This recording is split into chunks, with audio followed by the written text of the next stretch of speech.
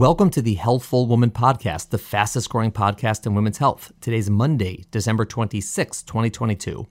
For those of you who celebrate, I hope you had a terrific Christmas yesterday, and I hope everyone who's able to is enjoying their Monday off from work today. Today, we start a series of 4 podcasts on the topic of periviable birth, which is a preterm birth that occurs just at the cusp of when a newborn might be able to survive, somewhere around 23 to 24 weeks. This is one of the most difficult clinical situations in all of pregnancy, for the parents, for the baby, and for the doctors. So we're going to try to spend some time on it. 2 of the 4 podcasts will be with doctors, and 2 of the podcasts will be stories from parents from our high-risk birth story series.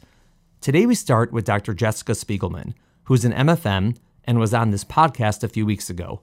Jessica and I give an introduction to periviable birth, what it is, why it is so problematic, and how we try to help parents make very difficult decisions during the process.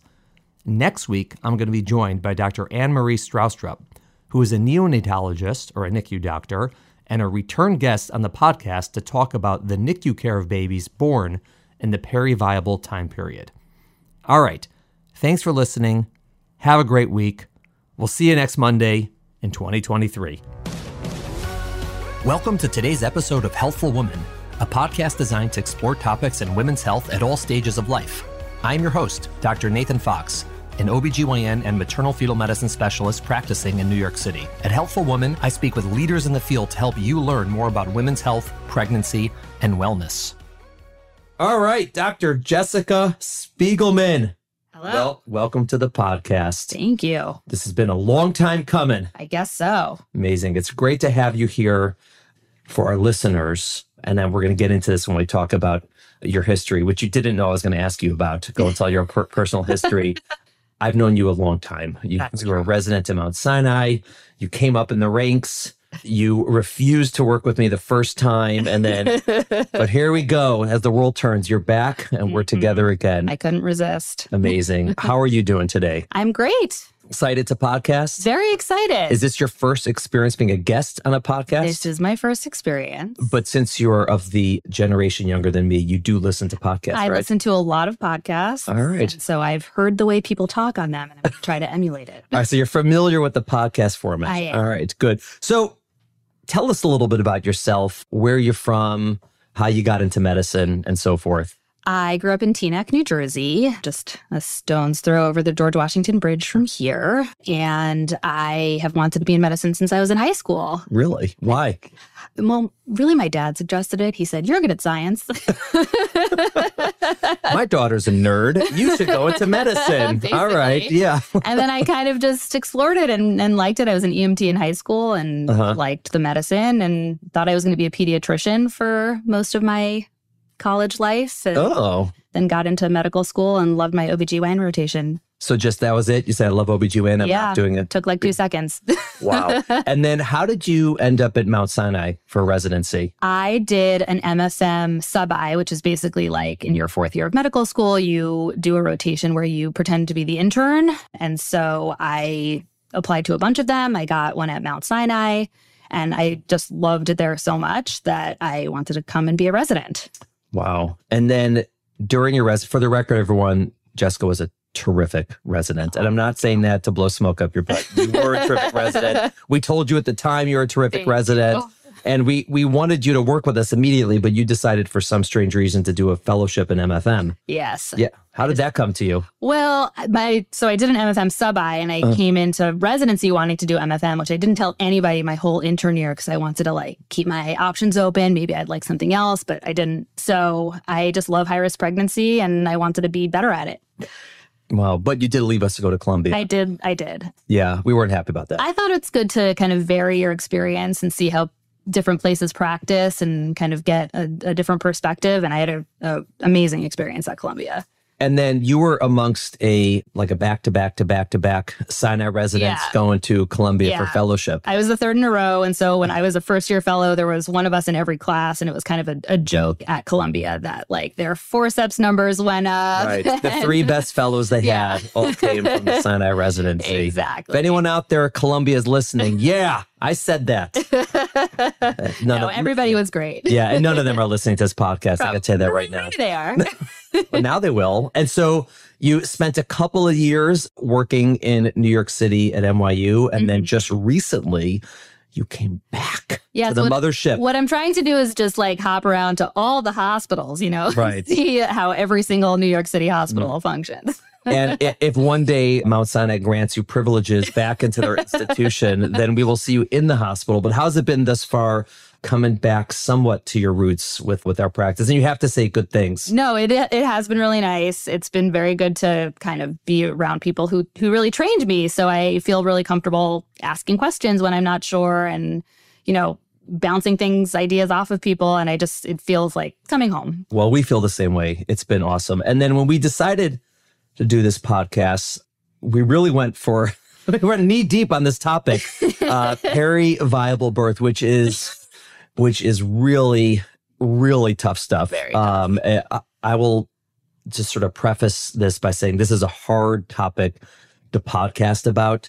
It's hard to banter about it because it's so heavy. Yeah. It's some in fellowship and in MFM, this is whoa, and it's a lot. This is the stuff I feel like you really need an MFM for, because the counseling is so just nuanced and just takes so much experience. But I think it's important because when we deal with it in real life, we're kind of having people expect them to learn a lot of information that we spend years training to learn very quickly, and when they never thought they would have to deal with it. So having some background knowledge, I think, could be helpful, although, hopefully not for people who are going to find themselves in this situation. Yeah. I mean, we'll get into exactly what this means and what we talk about. And we were talking about before how this is our first, Healthful Woman podcast on this topic specifically, but we've sort of, circled around it several times in other podcasts. And some of the high-risk birth stories, people are telling their story about they might be delivering around 23, 24, 25 weeks. I'm like, what do you do? How do you navigate that? Am I losing the pregnancy? Am I having very premature babies? Do I intervene? Do I not intervene? All the, the medicine is complicated. The emotions are horrifying. It's so hard to sort of sort out what to do. And there's, so much that goes into it. We had a podcast with Javi Karkowski, who wrote a book, and she had a whole chapter on this, and we spoke about it. And so it's come up from time to time on the podcast, but it is, even though it's a difficult topic, it's really important, particularly if there's anyone out here listening who unfortunately themselves is in this predicament, in this situation, or potentially someone who has or has had a family member or friend go through this, to sort of understand what it means or what it meant for them. And obviously for the people listening who maybe are in medicine or even, OB, in the OB world, to just sort of get some more information on the complexities of this topic. So thanks for suggesting it. And we'll try to give as best as, I guess, a discussion as possible. So how would you even define peri-viable birth? What are we talking about here? So technically the peri-viable period is defined as 20 weeks and 0 days until 25 weeks and 6 days.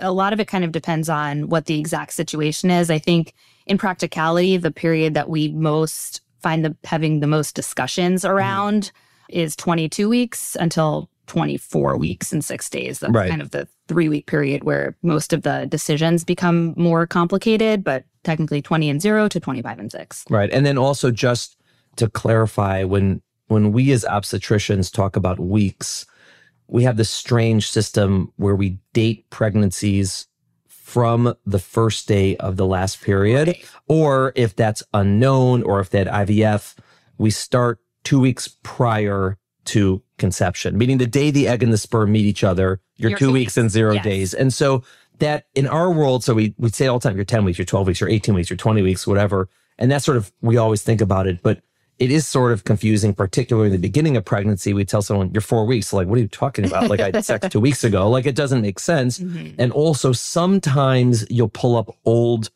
references from embryology books or old books that talk about actual pregnancy weeks of conception. Right, from the date of conception. And so sometimes there's a little bit of confusion there. There used to be a lot of confusion in New York state law regarding sort of what was the legal limits of termination of pregnancy. What were they talking about? That's sort of been that law has been changed, but there is discussion. So when we talk about weeks, we mean sort of what your obstetrician, what your midwife, what they will tell you, you are X weeks pregnant, and that means from the last period. So, okay, why is that gestational age period so complex?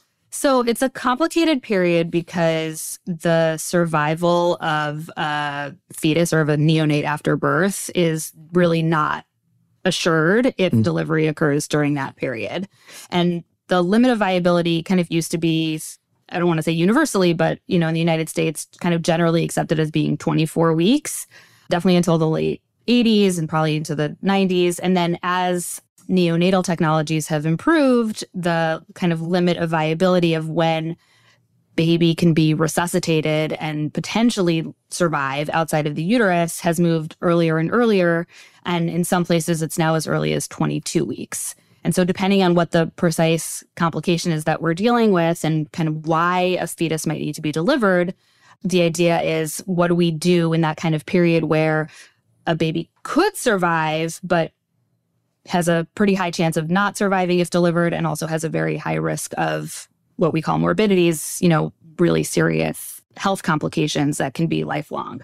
Yeah, I mean, if a baby's born under 22 weeks, the likelihood the baby's going to survive at all is exceedingly low. It's hard to say zero because it has been reported, but it's we think of it as zero or close to zero. It's as close to zero as you can kind of statistically get. Yeah. And if the baby's born after like 26 plus weeks, the chance of survival is very, very, very high. And, it's really interesting from a scientific standpoint how over just the course of 3 or 4 weeks, the survival goes from 0 to like 80%. I mean, It's just a crazy change in that very brief window and how much development takes place. And a lot of that is because the lungs sort of develop like sort of from pre-lungs to lungs at that time. Essentially, that's one of the big reasons that happens. So that's one area of complexity. But also, which is what makes it really hard, is that a surviving baby does not mean a healthy baby. Right. And so you can have a baby that survives and does very well, does relatively well, and does not well at all, and is very, very sick for a short time or a long time. And people feel differently about that. And, that's why it's so emotional. If people have to decide between, well, my baby's not going to survive and I'm going to mourn the loss of a child, versus my baby might survive, but then has a very high chance of being very sick for a very long time. I mean, how do you make that decision, right? It's just very, very difficult. Yeah. Maybe for some people it's not difficult, and that's okay, but it can be a very difficult decision to make. And if we have to make decisions about either whether we should deliver the baby if it's under our control, or if the baby's coming anyways, do we try to quote unquote save the baby? That's a very tough situation. Yeah, it's really hard. And most people don't expect to find themselves in this situation. Some people have gone through it before and have, certain conditions that might predispose them to having deliveries in this time period. And so they be familiar, but that's the exception. Most people who find themselves in this situation have really, they didn't expect to be in it when they became pregnant. And it usually is a very quick, we either have to deliver the baby or the baby's coming. And there's a lot of counseling that has to happen about what to do, and expecting people to grapple through these decisions with no background and no warning is really, really hard. Yeah. I mean, like you were saying before, like for us, we have years and years of training, and we've seen this over and over, and we've talked it through over and over, and we've thought about it and we've read about it. And it's still very difficult for us to wrap our heads around what is the right decision to make, for the patient, whether if we were in this situation, it's very, very hard. And we know as much as you can know, right? And pretty much we have all the information available to us and we thought about it.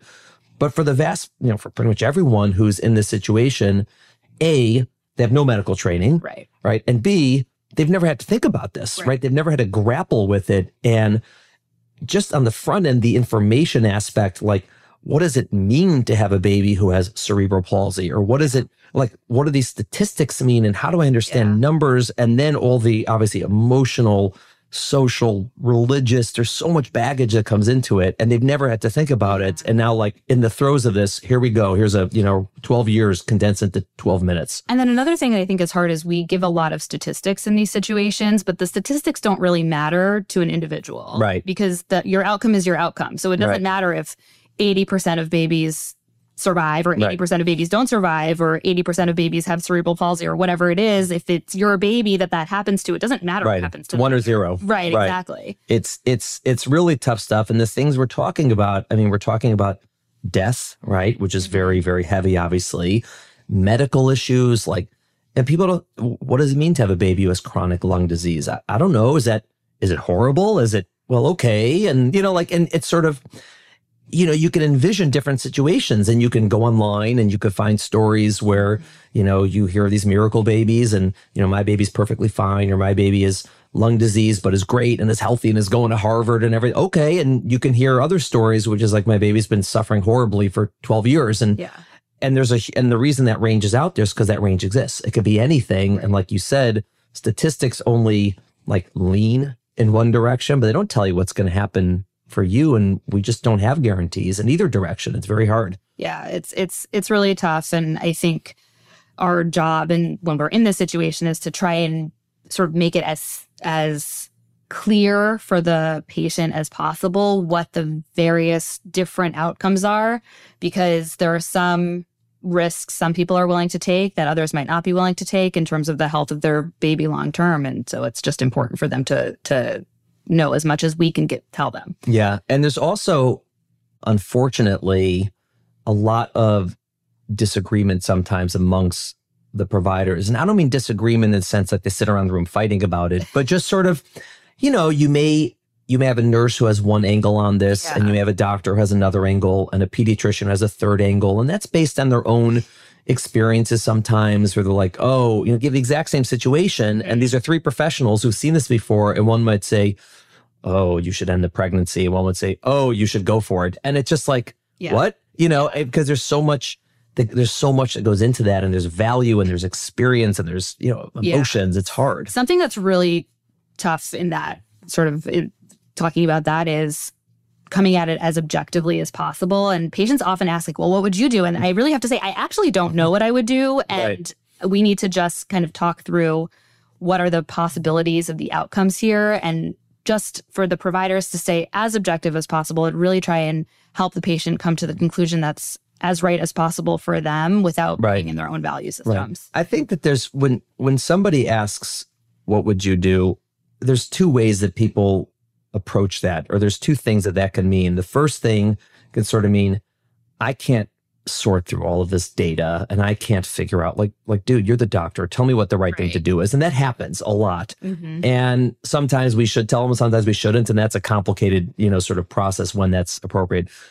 And I find that in this situation, sometimes it's not that. Sometimes it's like, this decision is too much for me. Like, I can't have this on my conscience for the rest of my life if I made the right decision, the wrong decision. I don't want the regret of doing this. And so please decide for me. And that's, sometimes people will call upon their spiritual advisor or a family member and say, I need you to tell me what to do, just so it's that's burden is lifted off of me, because this is something that'll weigh on you for the rest of your life in either direction. And it's hard. Yeah. There are some situations where patients ask us for direction and we really should give it. Yeah. And I think this is one where we really can't decide for them. They really have to decide, maybe not for themselves, maybe with the help of people in their lives, but unless there's a clear medical reason to go one way or the other, it's very hard to be directive in the situation. And sometimes we can help people say, okay, if you feel A, B, C, and D, it would sort of lead you to this choice. Whereas if you felt this, and this, you go to this choice. To sort of say, if you're this kind of person, or if you believe this, or if you want this, or if you, how would you feel about this? And we try to help people make a decision. But it's hard for me to say, oh, you should do this. Again, unless obviously medically one is clearly better option than the other. Let's take a step back for a second. What are the situations that might place someone in this peri-viable delivery conundrum? So periviable birth is kind of a subset of preterm births. And so there's a few different reasons why somebody might have a preterm delivery. And I like to kind of think about it as either spontaneous or kind of indicated.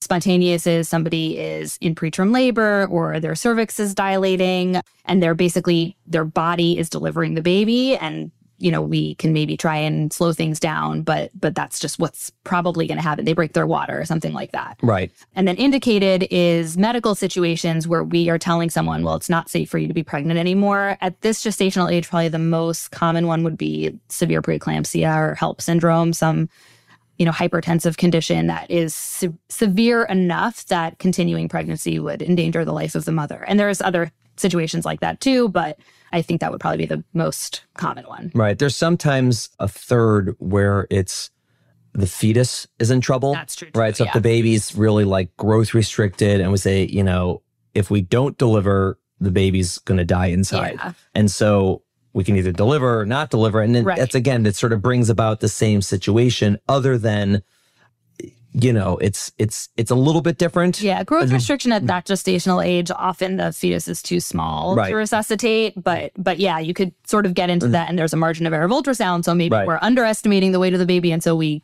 could deliver and yeah, so growth restriction would definitely be another one. Yeah. And let's talk first about the one where someone's in spontaneous preterm labor or their water breaks. And that's sort of the one that, hits people usually out of nowhere. Right. Again, if they've had this before, then maybe they've been prepped, so to speak. But for most people, it's their first pregnancy. It's the first time this happened to them. And they sort of like, they're 22, 23 weeks and suddenly their water breaks or suddenly they're having contractions. They come to hospital and like, you're 5 centimeters dilated. Right. And so there isn't often a ton of time to sort out, number one. And number two, you don't always know the day they're going to deliver. Right. That's the other thing. You sort of like, all right, well, if you deliver today, right? And as we said before, there's a 4-week period where survival goes from 0 to 80%. So every day you stay pregnant, that number is going to bump up and up and up and up. And so this counseling has to sort of reinvent itself every day, every other day. I mean, whatever it is, it's very, very frequent. And so we're sort of left with 3 options at that point. You can either sort of say, oh, I did not want to be in this situation and I'm going to like actively terminate a pregnancy, which is obviously very complex for a lot of reasons. Some of them nowadays are just simply legal, right? Whether that's even an option for you, it depends where you live. It depends on the rules, depends on the laws. That's its own discussion. But then also, this is not something people want to do, presumably. They're 22, 23 weeks. This is not what they were like signing up for. Right. And then there's also sometimes technically it can be challenging based on exactly the circumstances, what that means. If it means just letting a birth happen, that's one option. Yeah. The second option is sort of to like do everything humanly possible to sort of quote unquote save the baby. And there's certain medications we might give to like stop the labor or to maybe improve the outcomes like steroids, magnesium. And that's sort of during the pregnancy, and then there's like a subset of that is what do you do if the baby's born? So explain where that comes in as a complicated decision. Yeah. So I usually break it down exactly like that for patients. So the first kind of decision point is I actually do it backward. So first, if the baby comes out today, would you want the neonatologist to resuscitate the baby? Because you do have that choice about resuscitation versus non-resuscitation. Sometimes. Right. Yeah. It depends on the exact situation. Right. I think that's important. Let's talk about it for a second. If a baby's inside the mother, well, again, we'll take out some of the laws that are current, but if the baby's inside the mother, she has the decision about whether to take medications, not take medications, things to, to steroids, not steroids, this, fine. Once the baby is outside, right? And this baby is born, the parents have the majority of decision making, but there's some things that they're not allowed to decide for their child. And that's a gray zone of exactly when it flips that the pediatrician's like if a baby's born and is, 8 pounds and the parents say like, don't resuscitate this other baby, the neonatologist is like, no, we're not listening to you. I'm like, we're doing this. Yeah. Right. Whereas if the baby is, half a pound, then they'll typically listen. And exactly where that cutoff is very complicated and gray. It's a little bit NICU dependent also. Yeah. Depends on the exact place where you are. I think, 25 weeks most neonatologists will say, we're going to resuscitate no matter what. But before that, depending on the NICU. Right. So let's say we're in that zone. The parents, so you ask them the question, would you want to resuscitate the baby? And so that decision really is dependent on talking through the range of outcomes that might happen if we resuscitate. So what are the chances of survival? What are the chances of what we call intact survival, which is a term I actually don't really like, but basically is survival without really serious health consequences, which could be things like chronic lung disease, blindness, deafness, cerebral palsy, really serious neurodevelopmental delays. And I think that conversation is really useful to have with the neonatologists because they are the people who take care of the babies long term. And so they can give a little bit more insight into what a prolonged NICU stay really looks like and what they see in their follow-up clinic with these kids. And, the most very, up-to-date data, the most recent data is just kind of useful to have them around. Right. I think that's a good joint conversation to have. And it also depends on the NICU, right? It depends where you're about to deliver. Depends on the NICU. Every NICU is going to be a little bit different and have different gestational age cutoffs and different outcomes. And is your baby going to be sort of born here and stay here in our NICU, or does your baby need to be stabilized and transferred? Again, that depends where you find yourself. You need to be transferred. Is there time to transfer the mom to a higher level NICU? Right. So sort of talking through what the range of outcomes might be is helpful, I think, to do along with the neonatologists. And that is, I think, kind of step one. If the baby comes out, let's say the baby's coming out. If the baby comes out, what do you want us to do with the baby? Right. The options are not resuscitate or nothing. The options are really resuscitation or sort of comfort care, basically giving medications and whatever is needed to make the baby comfortable, keep the baby warm, and give the baby as much time as possible with the family and the family as much time as possible with the baby. So it's not like, oh, you don't want resuscitation, we're just going to abandon you. It's really trying to maximize that time. And that's kind of the first decision point that patients need to think about. That's a hard decision point. And I think, when I was speaking to Javi on this, she had a really good take that it's almost like we're asking this woman or this family, what do you want this story to be? Yeah. Right. Is this the story of a very premature birth, which has a whole range of possible outcomes? It's very scary and may end horribly, may end very well, everything in between. Like it's sort of that. Or is this a story of a pregnancy loss that I'm miscarrying, essentially? And it could go either way based on what we do afterwards. And if it's a story of a very premature birth, then we're going to behave in a certain way. It's going to be very medicalized. We're going to give a ton of interventions. We're going to have 16 people there when you deliver. They're going to resuscitate and do all these things. Or if it's a story of a pregnancy loss, we're going to dim the lights. We're going to keep you comfortable. The baby's going to deliver. We're going to wrap the baby up, keep the baby, warm. And again, comfort care. You're going to hold the baby and the baby's going to pass away. Yeah. Right. And neither of those stories are what anyone wanted. Right. But it's going to be one of those two. That's sort of what we're saying. And so you have to make that choice. Right. And then that dictates a tremendous amount down the tree. Right. Like you said. And then, choosing what we call full intervention, like every possible intervention for the baby doesn't guarantee you a baby that's going to live. No. Yeah. And sometimes I think parents really need to know that what ultimately ends up happening is they have to make the choice to redirect care and to withdraw care from a baby that's too sick. And that is a whole other set of tough decisions to make and maybe a situation people don't want to be in. Maybe it's a little bit easier to make the decision now as opposed to after all these interventions have been done to say, well, we're going to, redirect our care. Right. Okay. So they've made that decision. And what is, you said you're going backwards. So what are the next things? So presuming parents want kind of everything done after the baby is born, then we start talking about obstetric intervention. So what can we do while you're still pregnant to try and maximize the outcome, optimize the outcome? So we have medications that we can give, steroids to help with lung maturity. It also reduces the risk of brain damage, magnesium to reduce the risk of cerebral palsy. We have, if someone's in preterm labor, medications that can stop contractions and potentially buy us some time to give some of these medications. And then for somebody who's broken their water, we have antibiotics that we can give to try and prolong pregnancy. So that's kind of one set of obstetric interventions to try and optimize outcomes. And the other set... And that set almost always is a yes, right? Yeah, there's very gestational age, but there's very little downside. There's very little downside, unless parents are saying at this gestational age, I wouldn't want intervention, but at this next week I do. Right. And then we hold those things hoping they make it to that next week because the closer you give them to delivery, the better they are. Right. But essentially, if the decision is we're going to be resuscitating the baby after birth, almost always it makes sense to do those things because why not make it an easier resuscitation potentially? Exactly. And the outcomes are going to be much better if you give these medications. And I know where you're going next with the next decision. That's hard. So the next decision is really mode of delivery. Yeah. And that's really tough because the medications don't really have a downside for the mom, but the mode of delivery really can. And that is a really tough decision. So babies at this gestational age are more likely to be breech or more likely to be butt down instead of head down. And it's not the safest mode of delivery in a breech baby, especially in the second trimester, to deliver vaginally because there can be some complications with delivery.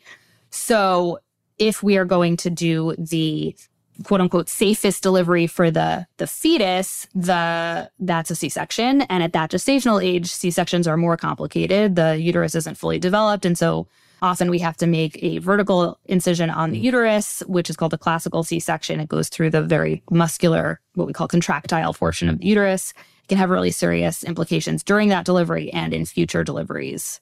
Higher bleeding risk during that C-section. And then in future deliveries, you will always need a C-section. Higher risk of uterine rupture, which is the uterus kind of opening up at the scar. And so that has very serious implications for the mother.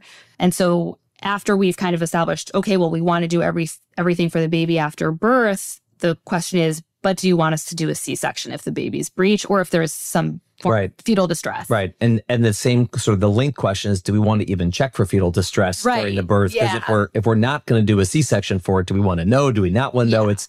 I find that's a really tough one for people because people are like, all right, I guess I'll resuscitate the baby and I guess I'm on board with all these medications, but whoa, you're talking about like really a C-section at 23 weeks. It's like, I don't know if I want to sign up for that if I'm, young and I plan on having a lot of kids. This is a big change to my future, pregnancies. And there's a difference between C-section just for breech and a C-section for fetal distress. Because if you're monitoring the fetus and you are noticing fetal distress and then you're doing like an emergency C-section, those outcomes are going to be even worse. Right. Because that baby's already not doing well. Right. Whereas if it's just labor, then maybe a little bit better of an outcome compared to if you're doing it for fetal distress. So should we monitor or should we not monitor is the question. And it's also hard to know in any given situation, how much is the C-section going to improve outcomes of the baby? Because it could improve it 0. Yes. And it could improve it a lot potentially because we don't know what it's going to be like necessarily during the birth. Like there could be a breech delivery that goes fine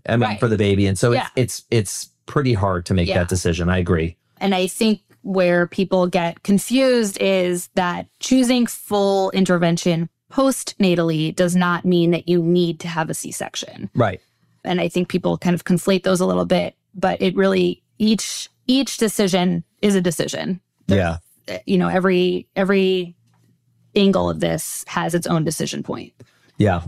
And then probably the last question that they must answer is, after hearing all this, are we continuing the pregnancy or not? Right. So then kind of working backward, the question is, well, do you want to be in this situation at all? Nobody does. But is it worth, for you and your own value system, do you want to go through any of this as we've described it? Or do you want to just end the pregnancy now? And there's now a lot of, unfortunately, legal issues around this, but there are always a lot of legal issues around this based on what state you're in. And it's just a little more highlighted now and more complicated now in several of those places. But yes, that was always a very complicated always complicated. I mean, in New York, less complicated, obviously. Yeah. Legally. I mean, it's complicated socially, emotionally for a lot of people, obviously, across the board.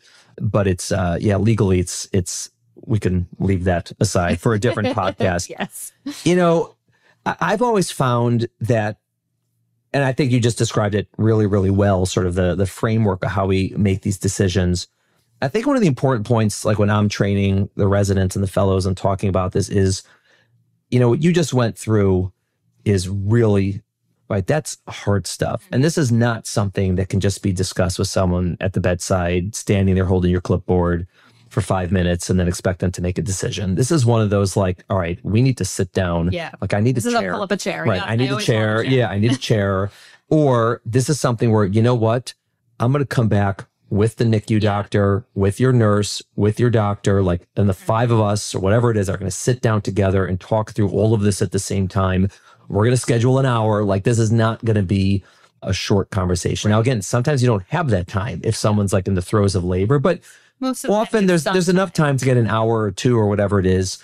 And I think that it's a really important point on the patient side. If you find yourself or know someone who's in a situation like this, and they haven't had a very long conversation with someone, you need to, right? This is something that absolutely needs a lot of time to discuss, or at least you should be offered a lot of time to discuss. Sometimes people know immediately what they want to do, and that's fine. Like, you don't have to talk for an hour, but this is legitimately complicated and confusing. And I would say that's a really important lesson for listeners, that you need to have a long conversation with someone about this to really try to make this decision. And they should be having this with you. And if it hasn't happened, you should ask for it. Yeah, exactly. I mean, I think that whenever I have these conversations, like you said, I literally pull up a chair. I sit there for a long time. I come back with the NICU. I come back with her nurse. We have a very extended conversation. And a lot of the time it's very circular, like going back, because how could it not be?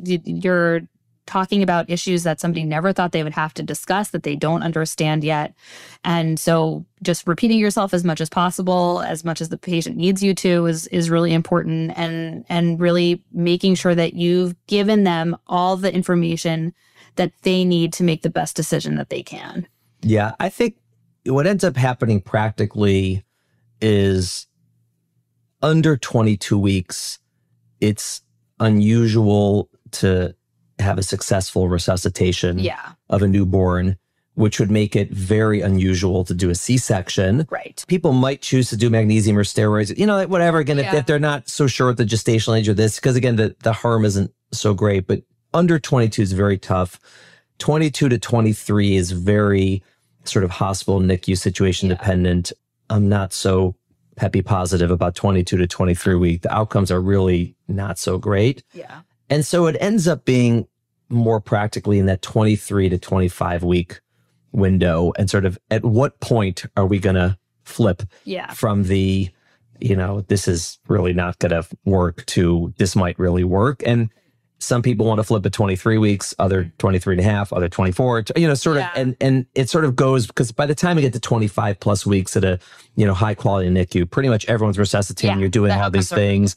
And under 23, it's kind of iffy, and it's really in that 2-week window. So it's not that kind. But like you said, there are situations like if someone's water breaks at 22 weeks, you might not do all these things today, but I don't know when she's going to deliver. Right. She could be pregnant for 2.5 more weeks. Or even, in which case, 20 weeks. There are people who break their water at 20 weeks. And that's, the earliest point where we would give antibiotics to prolong the latency of the pregnancy, because some people will deliver within the first 48 hours or the first 7 days, but others will last several weeks and even months. Right. So that's a earlier gestational age where we would have these conversations, as opposed to somebody in full-blown preterm labor at 20 weeks. There's not much that we can do. Exactly. And so for people listening, again, if you're unfortunately in this situation, or you've been in this situation, or someone in the situation has been in this situation, I think some of the takeaway points are it's legitimately very complex and very confusing medically, emotionally,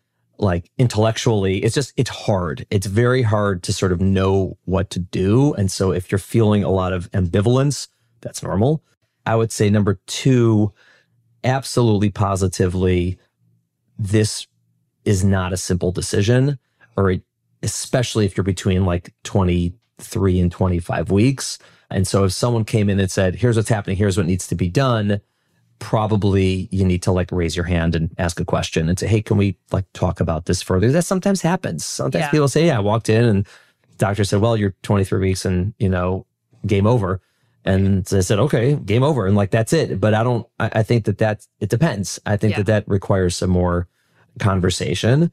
And I think if you're fortunate enough to have a lot of resources and support, bring them in, bring everyone in. This is hard. Yeah, it's a really, really tough decision. And that's why it just requires so much counseling and discussion. Yeah. And often, where we practice, we're fortunate enough to practice in a place that has all these resources available.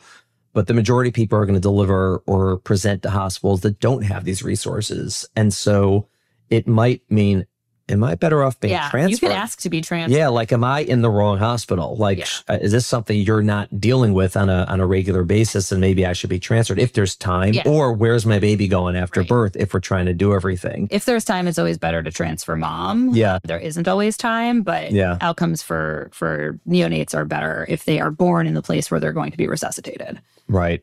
Wow. Spiegelman. Oof.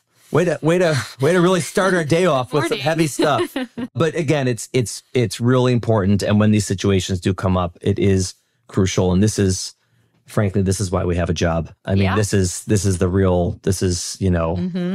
big leagues of MFM, unfortunately. Yeah. But hopefully, as we continue to improve with neonatal care and prevention of preterm birth, this will be less common, but I think unfortunately these situations will always exist. And hopefully this podcast will have been helpful for people out there. I hope so. Thanks for coming, Speaks. Thanks for having me. Thank you for listening to the Healthful Woman Podcast. To learn more about our podcast, please visit our website at www.healthfulwoman.com. That's HEALTHFULWOMAN.com. If you have any questions about this podcast or any other topic you would like us to address, please feel free to email us at hw@healthfulwoman.com. Have a great day. The information discussed in Healthful Woman is intended for educational uses only and does not replace medical care from your physician.